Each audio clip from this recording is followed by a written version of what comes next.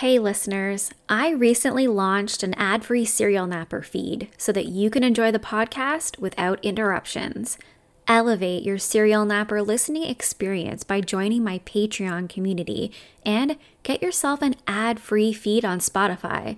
For just $2 a month, you can become a member today and unlock ad-free episodes while still supporting the podcast. It's super easy. Just visit Serial Napper on your Spotify app and click the button at the top that says Exclusive Episodes for Subscribers. Don't use Spotify for your listening? No problem. Just visit patreon.com/serialnapper to get your episodes ad-free and enjoy uninterrupted storytelling while you get your naps in.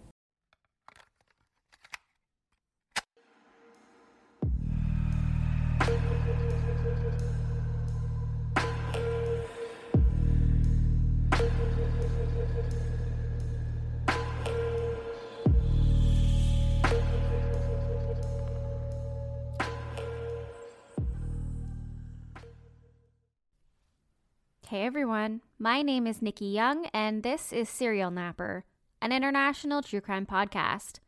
Welcome back to Season 2, Episode 2 of Serial Nightmare, a Halloween series I'm doing for the month of October. Everything I release this month will either be Halloween related or just more on the spooky side, but of course, always true crime.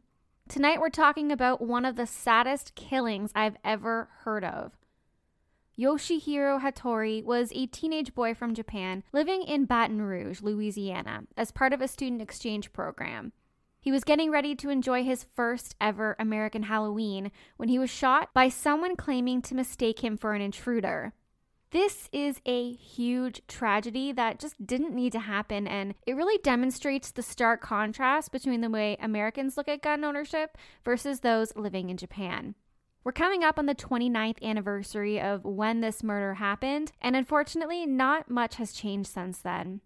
Let's start with a little bit about who Yoshihiro Hattori was.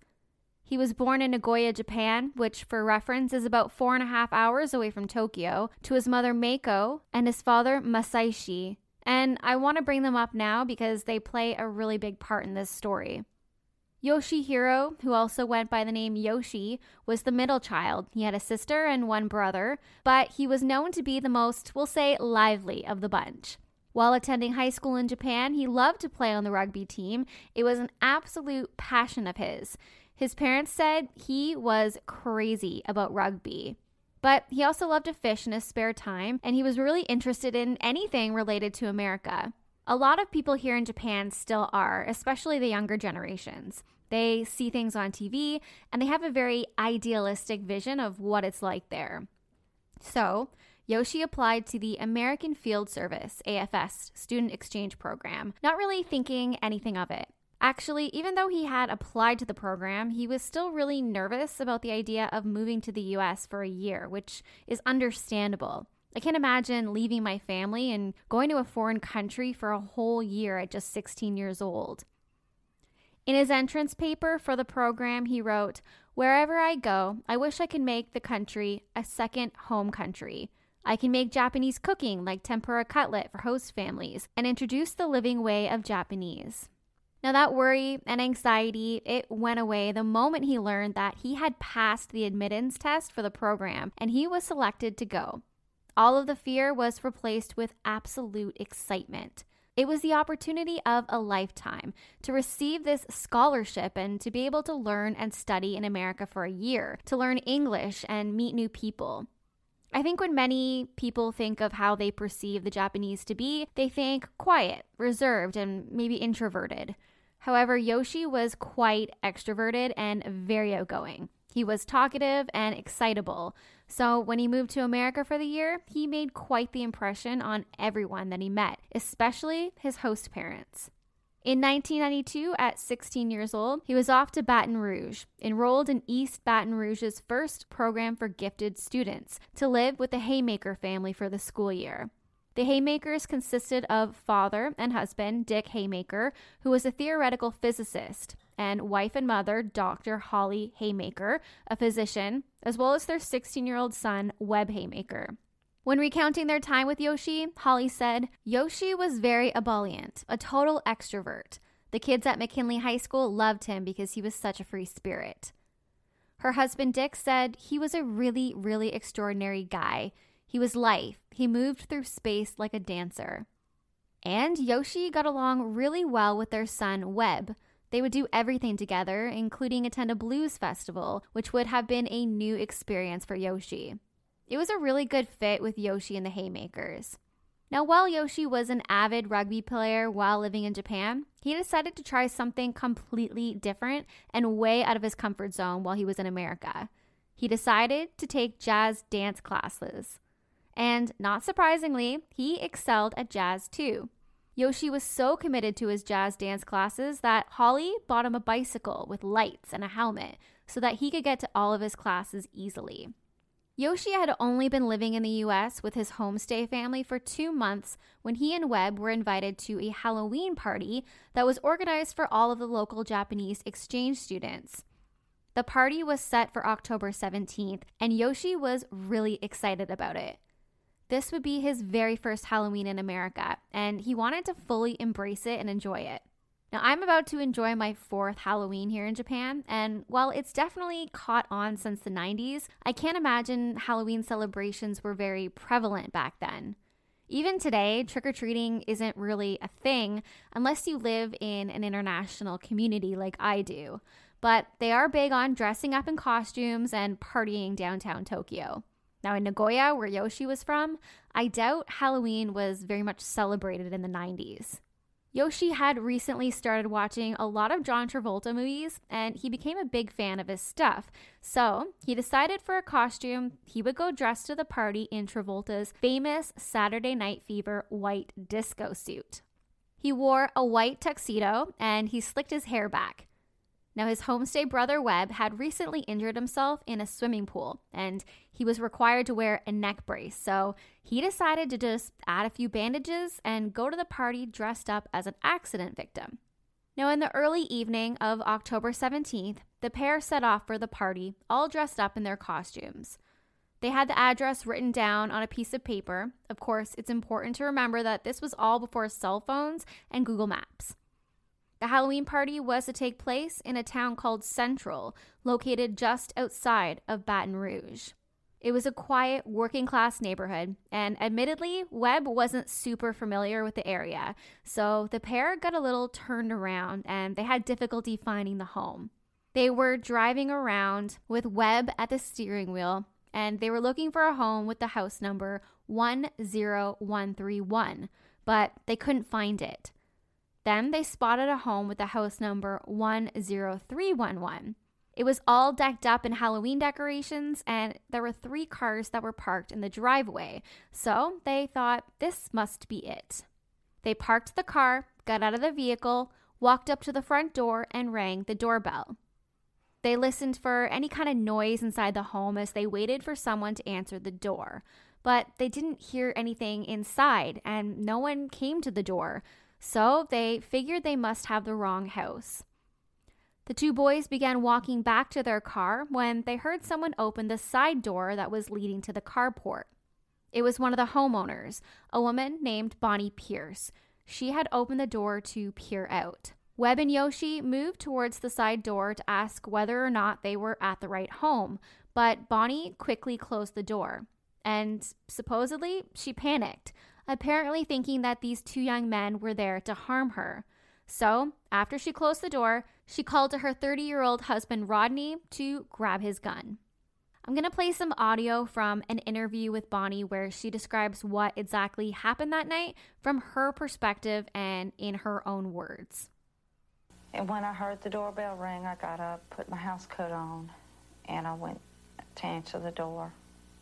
I turned on the porch light and looked out through the blinds, and then I opened the door, and I saw a person. He was all bandaged up, like he'd been in a car wreck. I didn't know what kind of help they needed. Then all of a sudden, a second person came from around the corner real fast, and I'd say within a second or two, something just told me this isn't right. Instinctively, Yes, you sir. felt fear. Because if someone's running towards you, then it must mean they mean harm. And I slammed the door and I locked it. And before I realized it, I hollered for Rodney to get the gun. Your phrase, "get the gun," was unusual. Yes, sir. What were you thinking? Why get the gun? I wasn't even thinking. I had problems with dealing with that because that's just not something I say. Now, one of the first things that came to my mind when I heard her interview was, if you thought that Webb had been injured in maybe a car crash or some sort of other accident, why was your first thought to call your husband to grab his gun and not to ask Webb if maybe he needed any help? It's hard for me to put myself in her shoes, and I'm not quite sure if that has more to do with me just being a different person than Bonnie, or because I'm Canadian and guns just aren't a huge part of our culture. Either way, whatever Bonnie was thinking or feeling at the time caused her to call for her husband to grab his gun.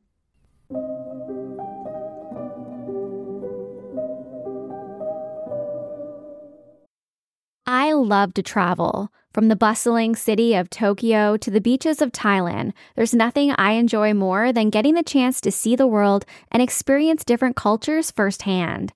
But the language barrier, it can be an issue. Sure, you can use an app on your phone, but things often get lost in translation.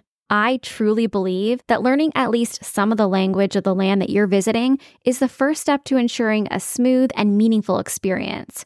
That's why I'm excited about Rosetta Stone, the most trusted language learning program, available on desktop or as an app. It truly immerses you in the language that you want to learn. Rosetta Stone has been the trusted expert for 30 years with millions of users and 25 languages offered, including Japanese, Spanish, German, Korean, Italian, and more. Learning a new language can be tough, especially with all of the different nuances. But Rosetta Stone is designed to help you speak like a local, so you'll feel confident in what you're saying. I don't know how many times I've been traveling to a new country and struggled to get my point across just because I wasn't properly pronouncing something that I thought I knew, which is why I love Rosetta Stone's built-in true accent feature, which helps you master your accent. They also have convenient desktop and app options, so you can learn on the go. Rosetta Stone's lifetime membership includes all 25 languages, so once you're finished learning one language, you can start on another. Whether you're an avid traveler like me or just want to impress your friends with a new skill, it's a steal of a deal at 50% off. That's right. 50% off. Don't put off learning that language. There's no better time than right now to get started. For a very limited time, Serial Napper listeners can get Rosetta Stone's lifetime membership for 50% off. Visit rosettastone.com/today. That's 50% off unlimited access to 25 language courses for the rest of your life. Redeem your 50% off at rosettastone.com/today today. When Yoshi and Webb saw the woman close the door without saying a word to them, they figured, yep, this was in fact the wrong house, and they began walking back towards their car again. But overall, they were just really confused why they had just had the door slammed in their face. They just wanted to get to this party and find the house that they were looking for. Then the side door opened again, but this time it wasn't Bonnie. It was her husband, Rodney, and he was holding a .44 Magnum revolver pointed right at the boys. He yelled at them, "Freeze!" Now, the term freeze doesn't exactly translate to what we know as stop in Japan, so it's likely that Yoshi just didn't understand what the man was demanding of him, or maybe he didn't process what was happening, because people don't just point guns at each other in Japan. Or it's possible that maybe he thought that the gun was actually just a Halloween prop, because again, guns aren't very common in Japan, so this is not something that he would have ever expected to happen. But either way, Yoshi ended up walking towards the house, saying, "We're here for the party." Webb tried to yell at Yoshi to watch out and move away from the man, but it was too late. Rodney fired his gun at Yoshi, hitting him in the chest from only about 5 feet away. Then Rodney and Bonnie went back into their house, slamming their door behind them. Yoshi fell onto the pavement and Webb ran to help his friend. He remembers Yoshi was crying and moaning but still awake. It was clear he was very badly hurt, bleeding profusely, so Webb ran to the neighbor's house and begged for them to call 911, which they did. Then the neighbor went with Webb to see if they too could try to help Yoshi by attempting to stop the bleeding. Now at this point, the neighbor had no idea that it was actually Rodney who had shot the 16-year-old, so he shouted towards the home for help, but Bonnie responded with a quick, "Go away." And again, this blows my mind. I'm thinking maybe you were terrified in the moment, maybe, but the individual is now laying on the ground, bleeding out, and you can take a second to see that it's a 16-year-old boy in a Halloween costume. But instead, you're inside, hiding, telling everyone to go away. The whole situation is just really difficult to comprehend. It took the ambulance 40 minutes to arrive, and unfortunately by this time, it was much too late to save Yoshi. The bullet had pierced the upper and lower lobes of his lung, exiting through where the 7th rib is situated. He had lost far too much blood from being shot at close range, and he died shortly after the ambulance arrived. Meanwhile, across town, Dick and Holly Haymaker were leaving the movie theater when their pager went off. With the boys supposed to be attending the Halloween party, they thought it would be a good time to enjoy a date night out. When Holly called the number back, it was the police, notifying her that there had been an incident. The police said their son Webb was fine, but Yoshi wasn't. They were asked to come down to the police station immediately. Now, when the Haymakers arrived at the police station, they found Webb sitting alone in the hall. After speaking with the police, they were horrified to learn what had happened. It didn't make any sense. And now the Haymakers, who were responsible for taking care of Yoshi while he was living in and learning about America, would have to tell his parents that he had been killed. When Yoshi's mother, Mako, learned that her son had been shot and killed, she went into his bedroom back in his home in Nagoya and she wept. 2 days later, Yoshi's parents arrived from Japan to retrieve their son's body. They embraced the Haymaker family, not angry at them at all for Yoshi's death, just very concerned with their well-being after all of this trauma. Now, what about Rodney Pierce, the man who had shot and killed Yoshi? Well, he was questioned by police at the scene, but he was released because they found that he was well within his rights to shoot a trespasser on his property. In Louisiana, deadly force may be used without an obligation to retreat whenever a person is in imminent danger of being killed or facing great bodily harm, and that deadly force is necessary to prevent the killing or serious injury. They have something called castle laws, which basically allows the use of force, deadly or otherwise, to protect your property or, your castle. The castle law establishes that homicide is justifiable in particular circumstances, i.e., when committed in self-defense by one who reasonably believes, quote unquote, he is in danger of great bodily harm or death, or to prevent a forcible felony, as well as to prevent trespassing on private property. Now, to me, I would think the keywords here are reasonably believes he is in danger. We're talking about 2 16-year-old unarmed boys who went up to the front door and rang the doorbell, and they didn't even get a chance to communicate why they were there. Yoshi's family felt the same way, of course. They couldn't understand how someone could just shoot an innocent teenage boy without any sort of consequences. So they worked with the Japanese authorities, who worked with the Louisiana governor to bring about manslaughter charges.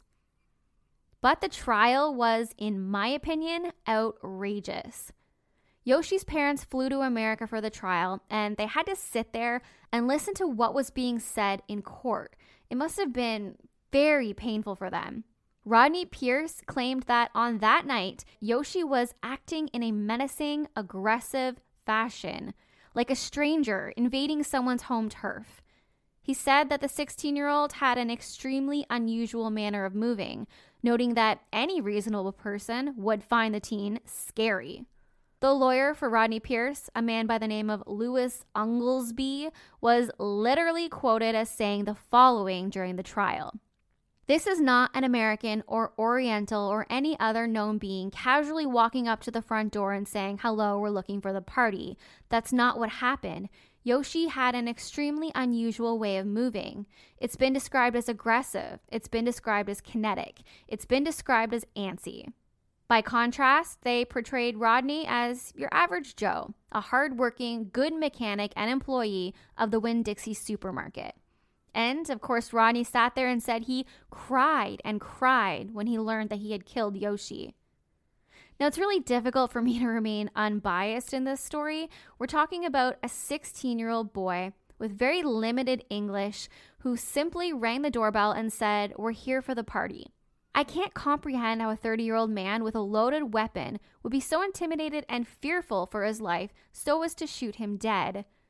But clearly the courts did not agree with me, because after 7 days, Rodney Pierce was acquitted. While all of this was going on in the States, news of Yoshi's murder and the trial were making major headlines in Japan. There was massive outrage, with many people thinking that the killing was racially motivated. Bonnie Pierce herself described how she thought that the white teenager, Webb, was simply hurt, and so she wasn't fearful for her life until she saw Yoshi, even noting that she couldn't tell if he was Asian or Hispanic. The general consensus in Japan was that the acquittal was to be expected because the whole American society is obsessed with guns, according to one news reporter at least. They showed video footage of the courtroom spectators cheering and clapping when the verdict was announced. There was shock and dismay how this man was described in such a positive light after killing a young man. In 2014, there were just 6 gun-related deaths in Japan, a country of 127 million people. In the same year, there were 33,599 gun-related deaths in the U.S. So it's pretty easy to see how this became a huge talking point, how people would compare and contrast the two countries' views on guns. One article ran in a Japanese magazine shortly after the trial was titled, "Here's How to Avoid Being Killed in America," and it gave the following tips. Number 1, form friendships with locals and learn their survival skills. Number 2, go native in appearance. Males should grow facial hair as it will make them look more Hispanic in appearance. Number 3, carry your money in 2 different places, so in case you're robbed, you'll still have a stash to get you home. Number 4, under no circumstances should you put up resistance against an armed robber. Now, some of the article was sarcasm, and some of it was very serious in intention. Japan is not perfect by any means. It has so many different problems of its own. But I think the outrage was just a way of people feeling helpless over the situation and just devastated at the loss of such a young, bright man. With Japan standing behind them, Yoshi's parents couldn't let his death be in vain. They pushed hard for gun reform in the US, all the way from Japan, which is not an easy thing to do. The Hattoris circulated a petition calling for more strict rules and regulations on guns, and they collected 1.7 million signatures from people in Japan. The Haymakers helped out as well in the US, collecting 150,000 signatures in America. In November 1993, they submitted the petition to President Bill Clinton, who was the sitting president in the White House at the time. Yoshi's parents, as well as the Haymakers, worked together to really push the signing of the Brady Bill. The Brady Bill mandated background checks, as well as a 5-day waiting period for the purchase of firearms in the U.S. And with their help, it was signed into law by President Clinton on November 30th, 1993. Even though the Pierces were never criminally charged with Yoshi's death, they were sued in a civil trial, and they were ordered to pay $650,000 to the Hattoris. Ultimately, though, the Hattoris received only $100,000 from the Pierces' insurance company, What's pretty incredible is that the Hattoris used the money to establish 2 charities in Yoshi's name. One, which funds U.S. high school students to come to Japan to study, learn about the culture, and another that lobbies for stricter gun control. Today, both Yoshi's mother and father are still very much involved in gun control activism, even visiting the U.S. every so often to attend events and speak with other victims of gun violence. I want to end tonight's story with a quote from Yoshi's father, Masaichi, because I think it really encompasses the heartbreak that he still feels today over the loss of his adventurous and outgoing son. He said, "Sometimes I feel like he's still in America. Someday he'll come back home, I say to myself." That's it for me tonight. If you want to reach out, you can find me on Facebook at Serial Napper. You can also check me out on Twitter at serial_napper. Or I'm on YouTube, Nikki Young, Serial Napper, all one word. And if you're watching on YouTube, I'd love if you can give me a thumbs up and subscribe. Until next time, stay safe and be kind. Bye.